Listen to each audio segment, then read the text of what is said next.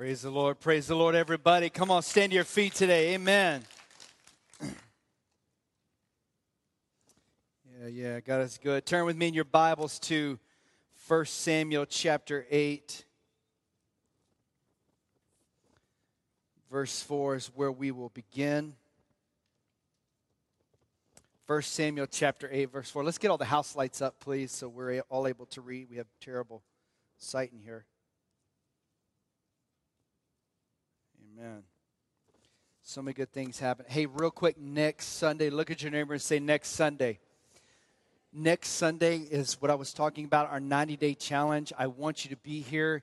I believe God is going to do some very, very special, creative, unique things with our church family of both campuses next Sunday. And we're going to be having a special prayer that day, a blessing over you. I'm challenging you, all of our leaders. There'll be more. I don't want to take the time now, but please be here next Sunday. You won't want to miss it.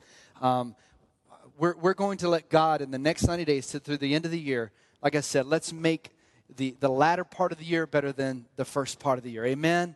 And let's see what God can do with our lives in the next 90 days. And I'm excited about it. So be here next Sunday. It'll be talked about for a long time. If you're not here, you're going to be so sad that you missed out. So sad. And so you'll want to be here. 1 Samuel chapter 8, verse 4. Say amen if you're there. And the reading of the God says, so all the elders of Israel, they gathered together and they came to Samuel at Ramah. And they said to him, you are old. How would you like someone to come to you and say, you are old? You could say, well, you're fat and ugly, but whatever. I mean, he didn't say that, but they said to him, you are old, and your sons do not follow your ways. Now appoint a king to lead us, such as all the other nations have. Basically, we want to be like everybody else. But when they said, give us a king to lead us, this displeased Samuel. So he prayed to the Lord, and the Lord told him, listen to all the people and what they're saying to you. It is not that they are rejecting you, they are rejecting me as their king. As they have done from the day I brought them up out of Egypt until this day, they have forsaken me, and they've served other gods, and just as they're doing now. So listen to them, but warn them solemnly, and let them know what the king who will reign over them will call him as his rights, will claim as his rights. And verses 10 through 18 define of that. Basically, he was going to turn them into slaves. And so Samuel goes to God tells Samuel, this is what you're to tell the people. Now jump to verse 19 with me. But when the people refused to listen to Samuel, they said, no.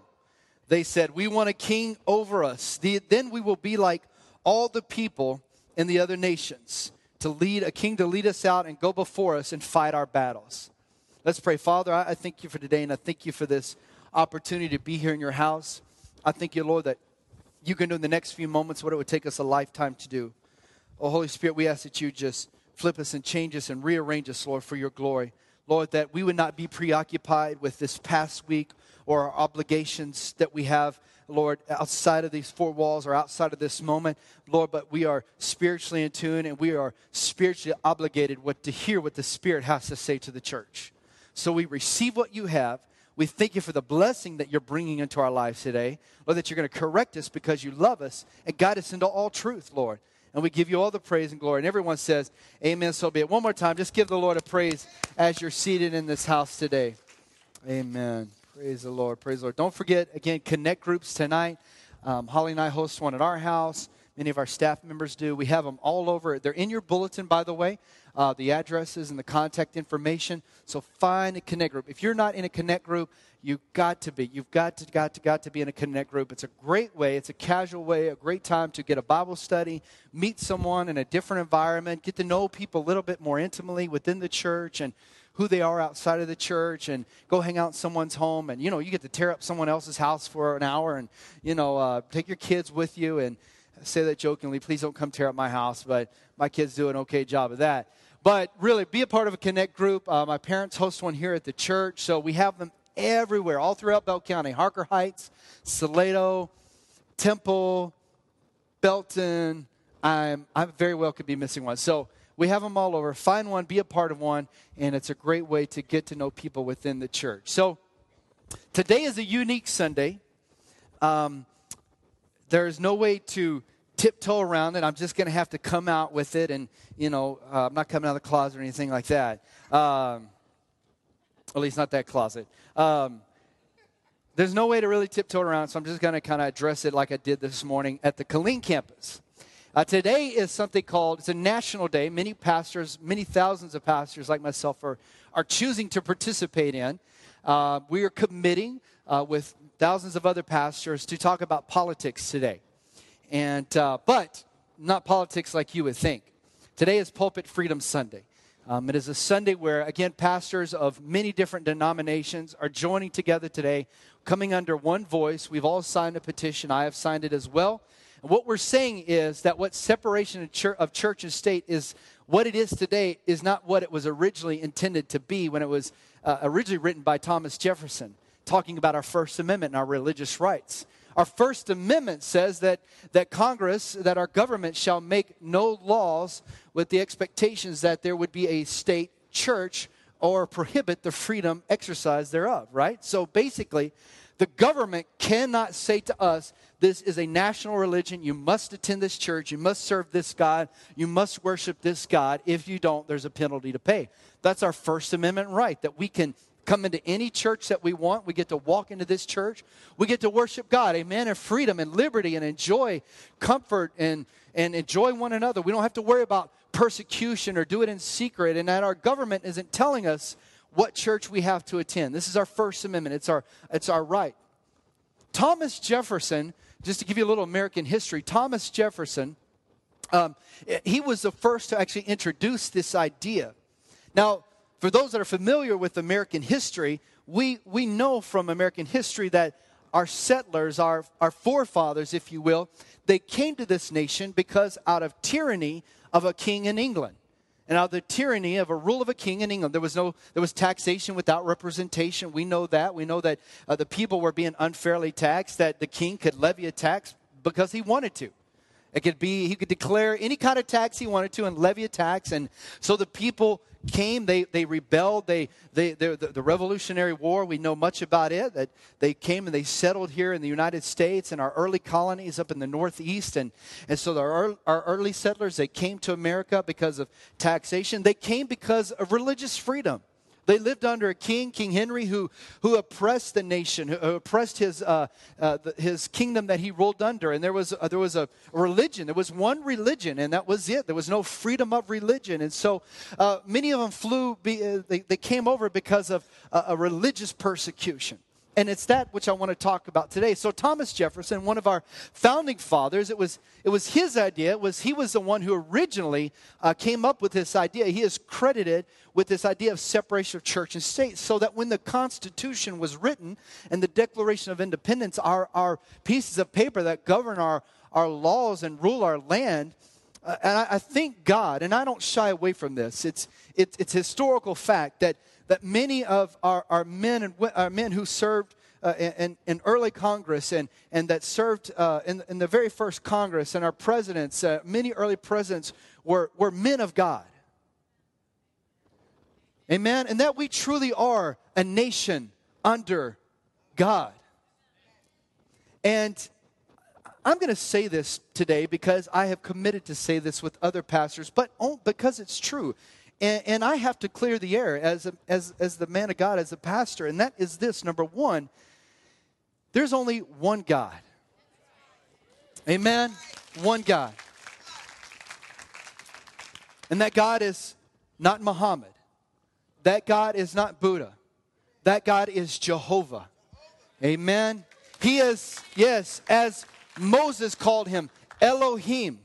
The Hebrew word that Moses used to describe God, Elohim, that you are Jehovah. You are God alone. There is no one like you. No one can stand beside him. No one can compare to him. He is God all by himself. Amen? He's God. There is one son that he has, and his name is Jesus Christ. Amen? God has one. He doesn't have two sons. He doesn't have three sons. He has one son, Jesus Christ. And that son came to this earth and died for us.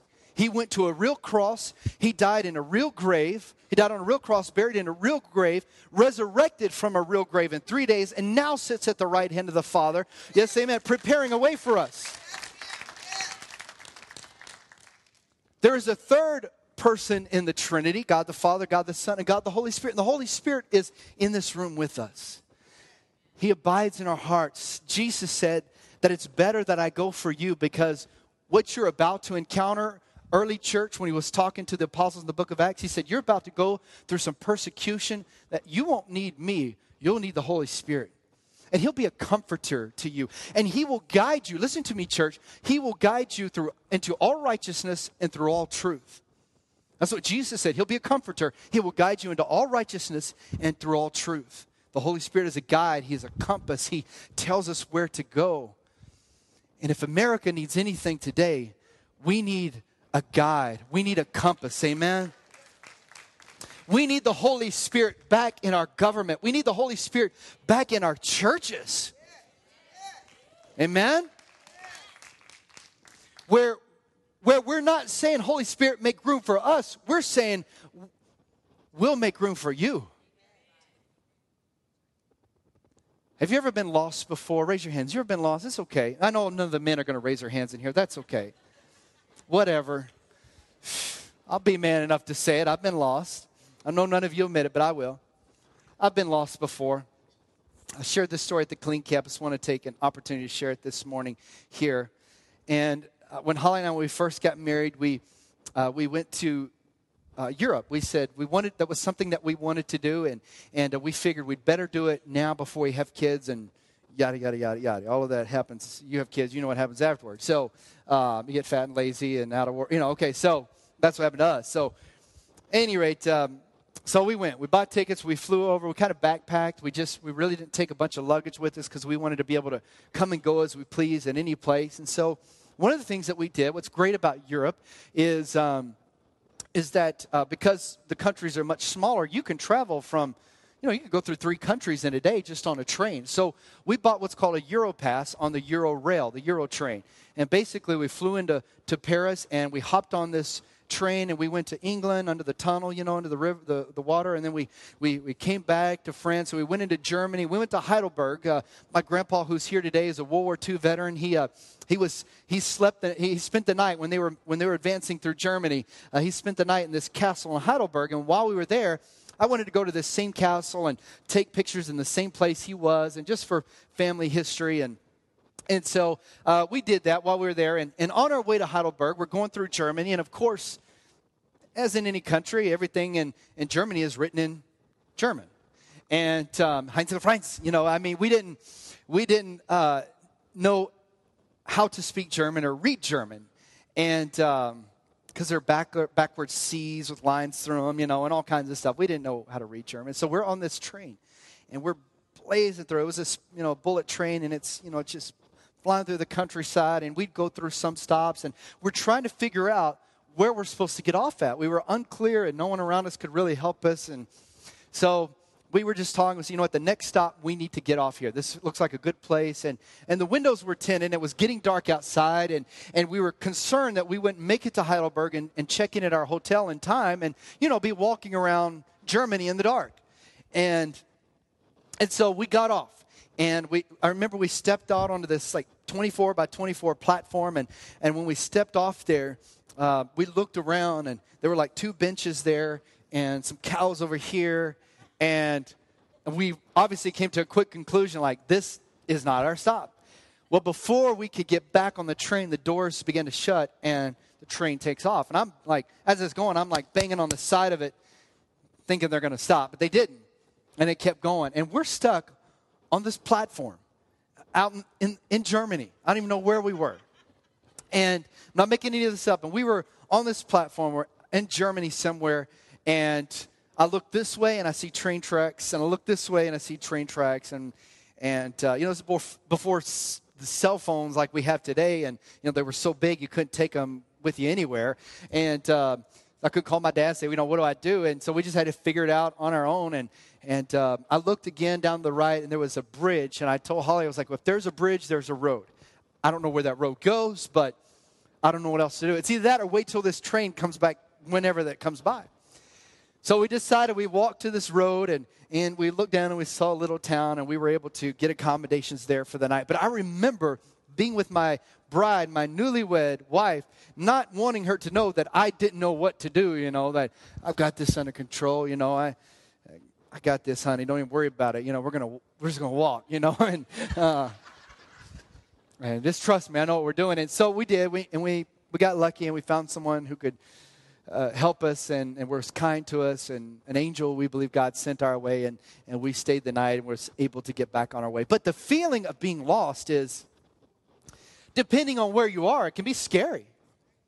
And it's not just location-wise, geography, being lost just in a geographic region, but sometimes it's being emotionally lost. There are things that happen to us sometimes, and we're lost emotionally. We don't even know how to feel. What am I supposed to do in this moment? What am I supposed to cry? Am I supposed to be angry? How do I feel in this moment? I think back on September 11th, what happened to our nation that day. I mean, we were here in Belton, Texas, and I was in, many of you probably remember where you are, 2001, September 11th, and I remember I was getting ready for work that morning, and I just changed our daughter's diaper because she was born just that year, and I remember seeing and watching it on the news like many of you, and when you learned that it was a terrorist attack, you had conflicting emotions that day, didn't we, as Americans, right? I mean, we felt sadness for what happened to our fellow Americans, but yet there was an anger. There was there was something that our country had been attacked, and previous generations had seen this on the day of Pearl Harbor on December 4th, 1947. They had seen that, but not us. And so that was our Pearl Harbor of our generation, and we watched that, and we were conflicted about how to feel. We were lost emotionally. We can be lost in a geographic region. We can be lost emotionally. We can become lost socially. We see this in our teenagers today who struggle socially to fit in and find their way to fit in. And who am I supposed to be? And thank God we have a youth pastor and a kids pastor who act as a compass for our young people. Amen. That can say, this is who you're to be. Yes, amen. Thank God that we have godly men and women, our couples that serve in those ministries, that will teach the truth and tell them that God has big things for them. Amen. That you don't have to live like everyone else, that you can be set apart. Amen. And still be cool. But it's still okay not to have sex before marriage. That's still a very cool thing. At any rate, we'll keep rolling beyond that. What I'm getting to, church, is when I think about America, where we are today, unfortunately, the word that I find to describe where we are today is lost. When I think about our nation and I think about our country, I feel like we're lost. I mean, if we glance back, America is not that old. 270-something years old. We're not that old. When you think about civilizations that have lived before us, and monarchies and cultures that have come before us, many of them were thousands of years old. And America is still yet a young country, but in such a quick time, we've gotten away from the center. We've veered off. I feel like we're lost. I feel like our country is lost. I feel like I'm living sometimes in a foreign land. I don't know if you share those feelings with me, but I feel like, man, I'm 36 years old. I'm not that old yet. And my brother's older than me, but yeah, just throw that out there, yeah. But to think just 5, 10, 15, 20 years ago, where we were and where we are today, and it seems like we're lost. And I think a commonality that we all share is that, I said this a few weeks ago when we spoke about our series, You're a Problem, when we talked about anger and how we're so easily offended. We see that, don't we, in America? We see that everyone's so offended about everything. It just, everybody's feathers are ruffled about something. Have you seen this on the news? I don't know what high school it's at or even what school district it is. I saw it quickly on an internet news thing, but there is a group of cheerleaders that have scriptures on the banners that the football players are running through. And the ACLU is coming in and saying, hey, you can't do that. You can't put, there's separation of church and state. You can't do that. And I applaud them for standing up for their rights. I say absolutely. If the school district doesn't mind you doing it, then that's your decision to make. Put the scripture up. And I applaud them for standing up for themselves. Amen. Thank God we have some people that have some backbone that will stand up for what they believe in. I mean, we should support them. Praise God. And I feel like our country is lost. And so today when we talk about this, I want you to hear my heart. And I say that all the time. If you attend this church on a regular basis, you know I say that repetitively. Probably you're sick of me saying it. Because what I don't want you to do is get caught up in semantics today, and you hear my vocabulary, but you don't hear my heart. So today, you can take a deep breath. I'm not going to tell you who to vote for. But what I am going to do is I'm going to tell you what we believe at Crossroads Church. I'm going to tell you what the Bible says concerning the affairs of this election. And then I'm going to leave it up to you to decide with what you do with that information. Number one, we stand against abortion. We don't believe in abortion. Amen?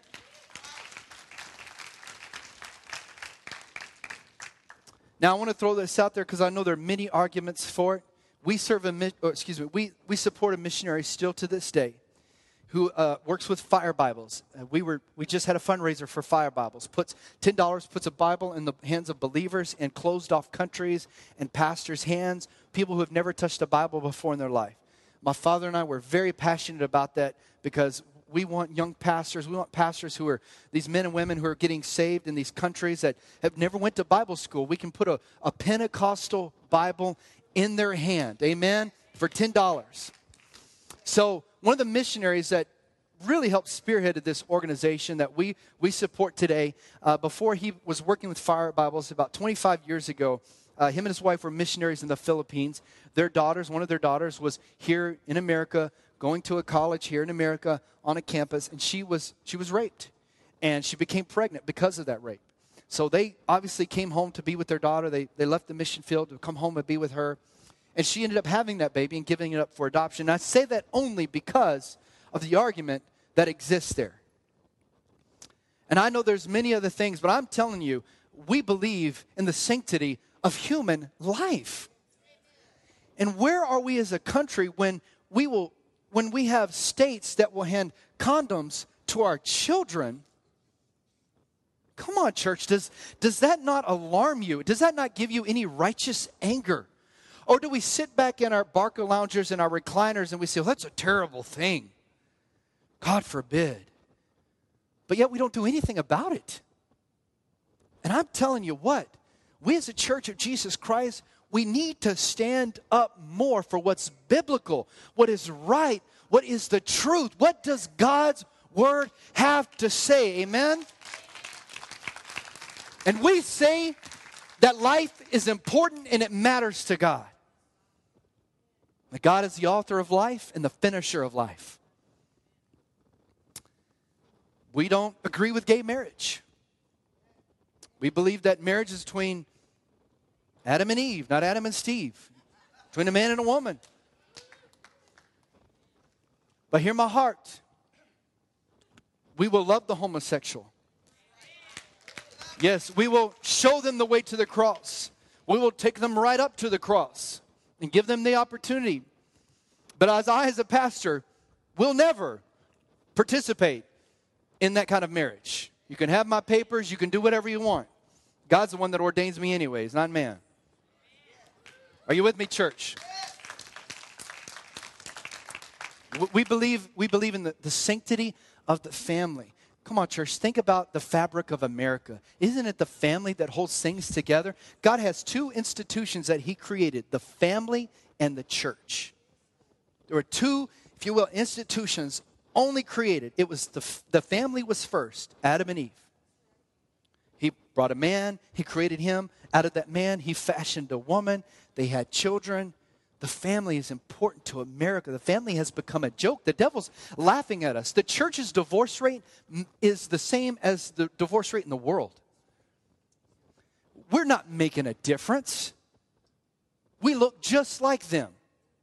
And the last thing the last time I checked, in God's word, he has called us as believers to be set apart. We are a royal priesthood, a holy nation. We are a peculiar people.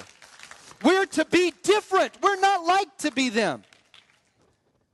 And it's not like we stand in an ivory tower. We say, oh, we're saved. We're better than you. Absolutely, by no means. I stand at the pulpit today and say, I am just like you. The difference is I have been saved by grace. And I realize now that I needed Jesus Christ to come into my life desperately and change who I am.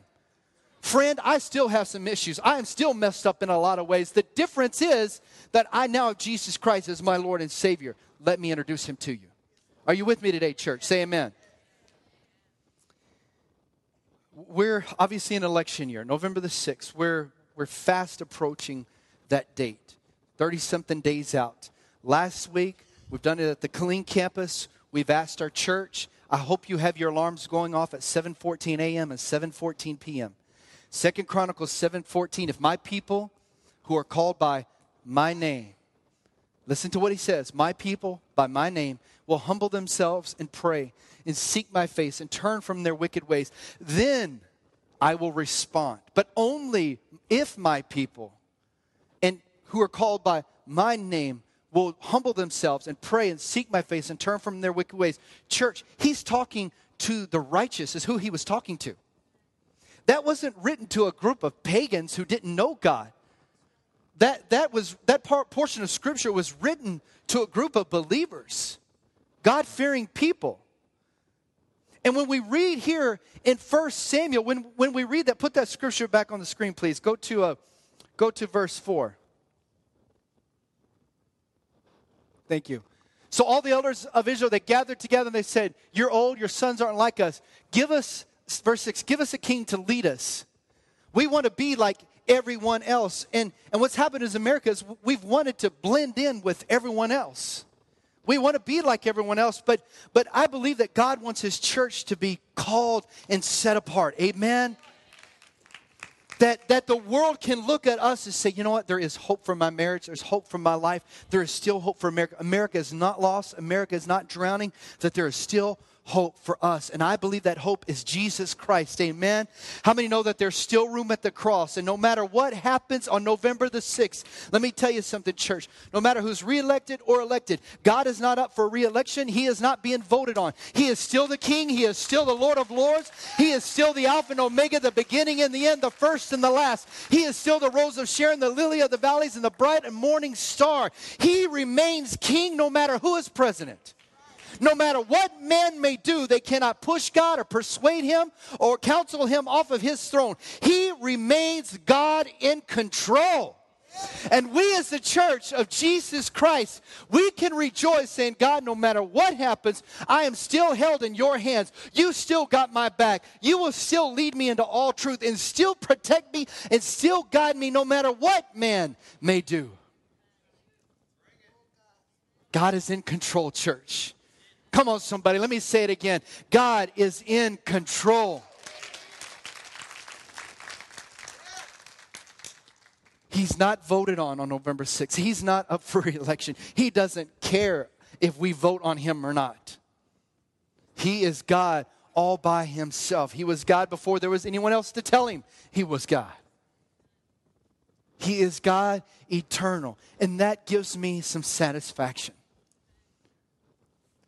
So I'm asking you to do something. I'm asking you to take some action this morning. In a minute, there will be some real action. But number one is to pray. Many of us have smartphones now. We can pray. Set your alarm. Do whatever you got to do. 7:14 a.m., 7:15 p.m. It goes off. Holly and I were actually at a dinner at Friends with last night. A dinner with some friends last night, and our phones went off at the exact same time. We laughed. It's like, okay, we need to pray. And just right where we were, we just prayed. You don't have to get up and at work, if you're at work, and clear your throat and says, "Thus saith the Lord today. Oh, my people that are scattered before me." You don't have to do that. Right at your cubicle or right where you're at. The great thing about the believer and here, us as a Pentecostal church, we get to pray in the Spirit. You know, when you don't know what to pray or how to pray, you could just start praying in the Spirit, and the Holy Spirit can pray for you. He can lead you into real prayer. But you can just pray and say, God, you know what? I pray for this nation. Lord, we desperately, desperately, desperately need you. You know how much we need you better, more than we do. You're aware of our need for you and our desire to be with you. You know that we need you. And you just begin to pray. Say, God, guide us. Help us. Help our government. Help our leaders, God. The Bible says, Jesus told his disciples that the sheep know the voice of their shepherd and they follow only his voice. So God, I pray today that those in Washington would hear your voice and follow your voice only. God, give us people who will listen to the voice of God. Now, both candidates, unfortunately, when it comes to the God that we serve, they both have, I think, different gods. But when it comes to our moral values and our moral compass, I think, church, our choice is very clear of who you should vote for. I really do. I think when it comes to those social issues of abortion or gay marriage or the separation of church and state, those kind of things, I think it's pretty clear of where the church of Jesus Christ, the Spirit-filled believer, should stand. Now, let me backtrack real quick because it's very important. The separation of church and state, again, Thomas Jefferson introduced this idea. And the devil can't create, he only perverts, as we all know. And so originally, the idea of separation of church and state was that when they came from England, they didn't want to be without taxation, without representation. They didn't want to be under religious persecution and tyranny. They wanted freedom. They wanted to be in a place where we could choose freely to worship whoever we wanted to and wherever we wanted to. And so they put these provisions within the Constitution. Now, it doesn't actually say in the Constitution anywhere, that there's separation of church and state, those physical terms. But our First Amendment defines those things. But as only the devil can do, because when I think about our forefathers, and if you think about this back in the 1700s, how they were clever enough without telephones and internet and books just at their disposal to write out our Constitution and write out our Declaration. It's a beautiful thing. How could God not have been involved in that? And when it talks about our Creator and one nation under God, we're endowed with inalienable rights by our Creator and all of those things. How could someone read that and know that Elohim, God, Jehovah, was not involved in that? It's unexcusable. Did you know that in our original capital in Washington, that when it was built, that there were churches that actually met on Sundays in our nation's capital? There were actually 3 different denominations for a period of time that met in different areas. One in the Rotunda, one in the East Wing, and one in the West Wing. And even the presidents themselves and Congress would attend these church services. And so when I look at America and the foundation of America and how God used men with creative minds and their talent to write our bylaws, our Constitution, our Declaration, and how wonderful and beautiful they are. And as we talk about how we've become lost and we've drifted from center, and to think somehow that the idea of separation of church and state, what it was originally intended to be, and what it is called today. Because taking God out of schools has really worked for us, hasn't it? Boy, that is just one of the best things we ever did as a nation. Well, what about taking God out of government and the 10 Commandments out of the courtrooms? Oh, those things are really working out well for us, aren't they? Our kids are so much better off because we can't pray in school anymore. I'm clearly being sarcastic here. But do you hear my heart, church? The real idea of separation of church and state is not what it is today. But over time, originally in 1947, the very first lawsuit that spurred many more to come, and as we know it today, and eventually we moved God out of here, and eventually we moved God out of here. And I don't know about you, but I believe God is kind of like us. If we're eventually told that we don't want to be anywhere and we're running out of places to be, and it's sad that even churches are pushing God out. Let's be real. I mean, I'm tired of this Walmart Christianity. I know this is a soapbox, but I got to tell you this. I'm tired of pastors telling you that you can just be yourself and still get to heaven. And I'm sorry, but God's word doesn't tell you that you can be yourself and still get to heaven. There is one way to heaven. And we're seeker sensitive. We don't want to tell anyone that, hey, you're in sin, and if you live that way, you're going to go to hell. I'm sorry. I'm not your judge. Don't kill the messenger. But the truth, I believe our nation is hungry for the truth. I do. I believe people are desperate for a compass, a moral compass. And I believe it's the church of Jesus Christ. So what are we going to do? Number one, I'm asking you to pray. If you're not praying, you need to get saved. You need to be praying. We as Christians, we as believers, we need to pray. Let's pray for our nation. You know what? Let's pray for our leaders that are in office now. I know that may be hard to do for some of us, but let's pray for them. They're God's children as well. He loves them as much as He loves us. We may not see eye to eye on issues, but that doesn't mean that they're out of reach from the Father. So, Lord, I pray currently for who's in office. Not just our president, but everybody around him.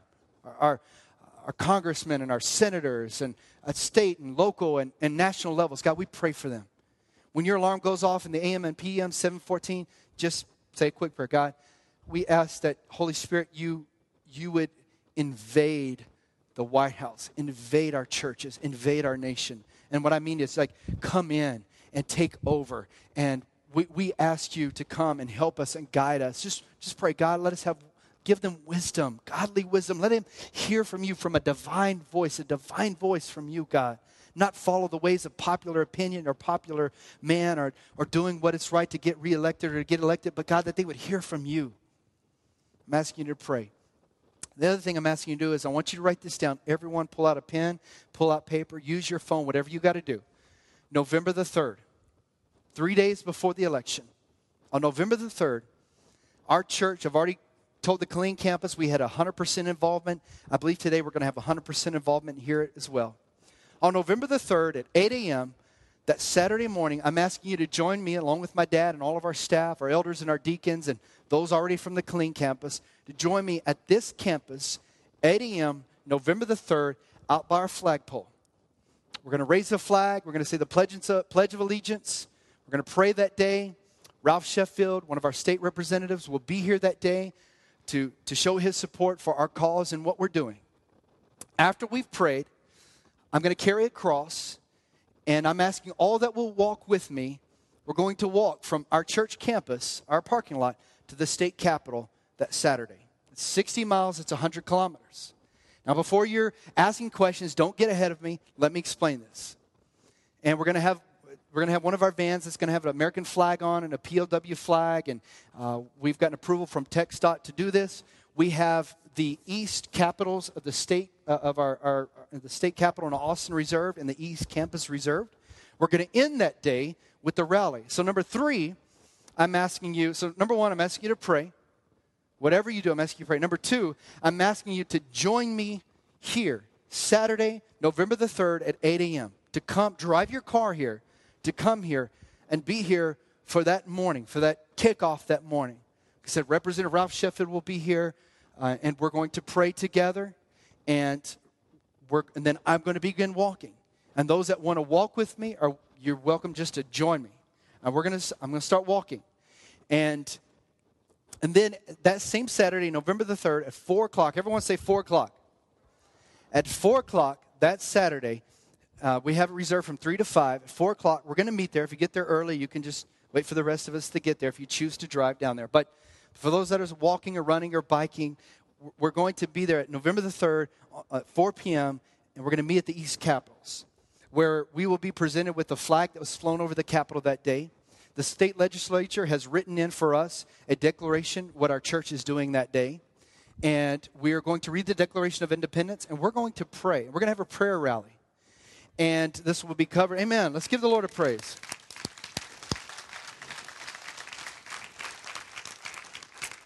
So, let me jump ahead of you, because I know some of you, the wheels are already turning. You're saying, Pastor Matt, you cannot walk 60 miles in one day. And I'm going to say, you're right.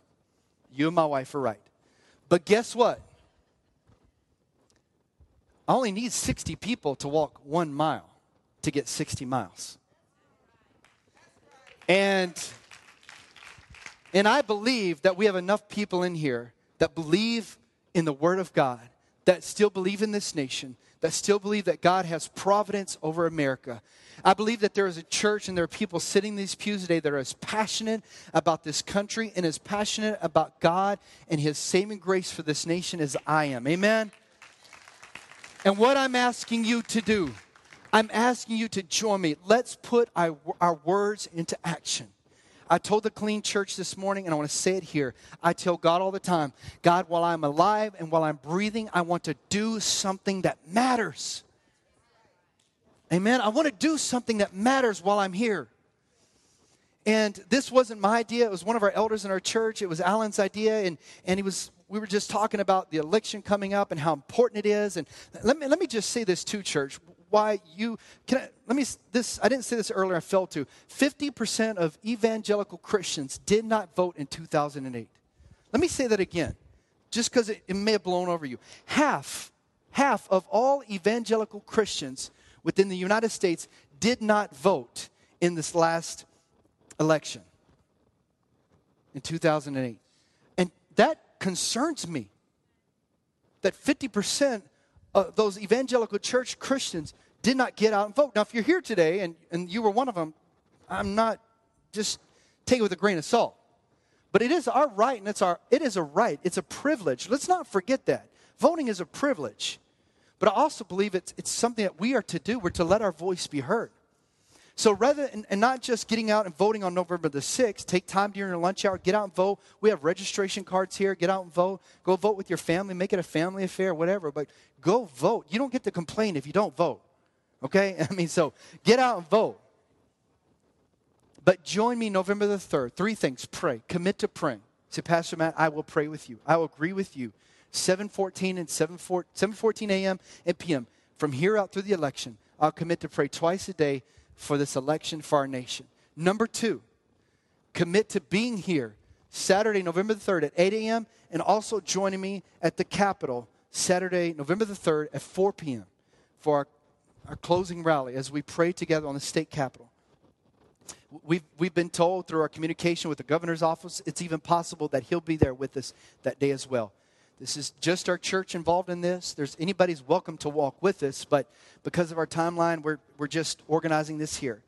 Let me tell you, Crossroads family, that everything's taken care of. We've already got this organized. We've been planning this for weeks. This hasn't been something that's just worked on yesterday. We've been meeting and planning to make this happen. There's been many phone calls. There's been many meetings to make all of this happen.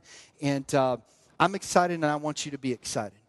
So what I'm going to ask you to do today, Pastor Kendall can join me up here, and we're going to close a little different today. Before you, on the steps up here, on the altar up here, are some blue forms, and there's pins up here. And we're going to have T-shirts for everybody, kids and all that participate that day. We have the route already marked. Like I said, we have approval from TxDOT to do this. We've got it all figured out. When you sign up, we will take care of where we would like, what section of the road and mile marker we would like for you to walk. You can ride your bike. I know we have some bike riders in here, you know. You can ride your bike. That's what a bike looks like when you ride it. And if you've ever ridden a bike, you know that. You can ride your bike. You can run. We've already had some people that have caught wind of this. Say, Pastor, I want to run. Man, get out and run. Run, Forrest, run. You know, I mean, you could run. You can walk. And the great thing about it is that we can do it with our church family. Amen. How cool is that? We can be out on the road. Yeah. We can be walking and talking, getting to know one another, praying as we're walking. And we've got a bunch of guys that want to ride their motorcycles and help escort us the whole way down. And it's going to be really, really great. So I'm asking you to conclude today with this.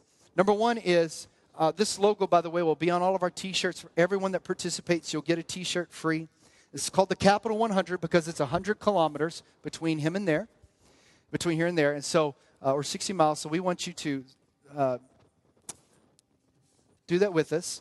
And so on here, this one stays here. Everyone stay here. This blue form, after you fill it out, you need to leave it here. Because we want to know who is committed to walk, run, or bike. Okay? These are the people that are saying, I'm committing. And also you can commit to pray on here. We want to know everyone that's committing to do this on some level. I'll pray, I'll walk, I'll run, I'll ride my bike, a mile, a half a mile, a quarter of a mile, whatever it is. By the way, if your kids want to participate in this, our kids are going to be participating. Just write their names as well, along with their t-shirt sizes on here. The other form is up here, and I'll set this down here. And this form is a participant form. This one is going to be saying, not only will I walk or run, but I'm going to go out and get sponsors, businesses, to help sponsor me for every mile I walk or run or bike. All the money that is raised comes back into our church for a capital campaign fund, for a building project fund. Now, what I've been telling local businesses, because I already have some right here in Belton signed up, what I've been telling them is, I say, do you want your community to be better? Of course I do. Do you want to see our students learn responsibility and how to behave correctly and properly within society? Yes. Do you want your city to be? Yes. Okay, our church is doing that. Our church is helping all those things you're doing. People don't realize how far our reach is within this city. Seriously. Many of our church members, you just, for you to imagine how many people we touch on a weekly basis in this city. We meet many people through Helping Hands, Body of Christ Community Clinic, local missions. We touch a lot of lives in this city. We believe God has put us here to make this city great and our county great. So this one is, you're going to get people to help sponsor you per mile you walk or run or bike. And you can determine what that is, and they'll determine what that amount is. So this one you'll take with you. All the checks, all the money is made to Crossroads Church. It's a tax donation for those that give. But this goes with you, right? Red goes with you. Blue stays here. So what I'm asking you to do is, I'm going to just do this real quick. So we have some on each side. I'm going to ask you to do this. If you're saying here today, you say, Pastor Matt, I'm going to support you, the elders and the deacons of the church. I'm going to support your vision. I want you to stand up and I want you to come to the front. And I want you to grab one of these. And if you could stay here, your purse will be fine. We have security here. Come and grab one. If you come with your family, that's awesome. Because I want to pray over you.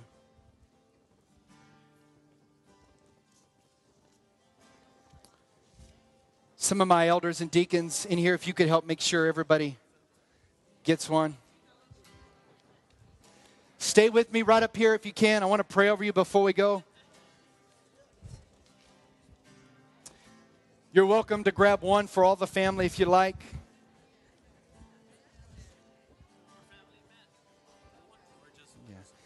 If you can do one per family, that's great. But if you need more, you can. The red's over here, the sponsorship form.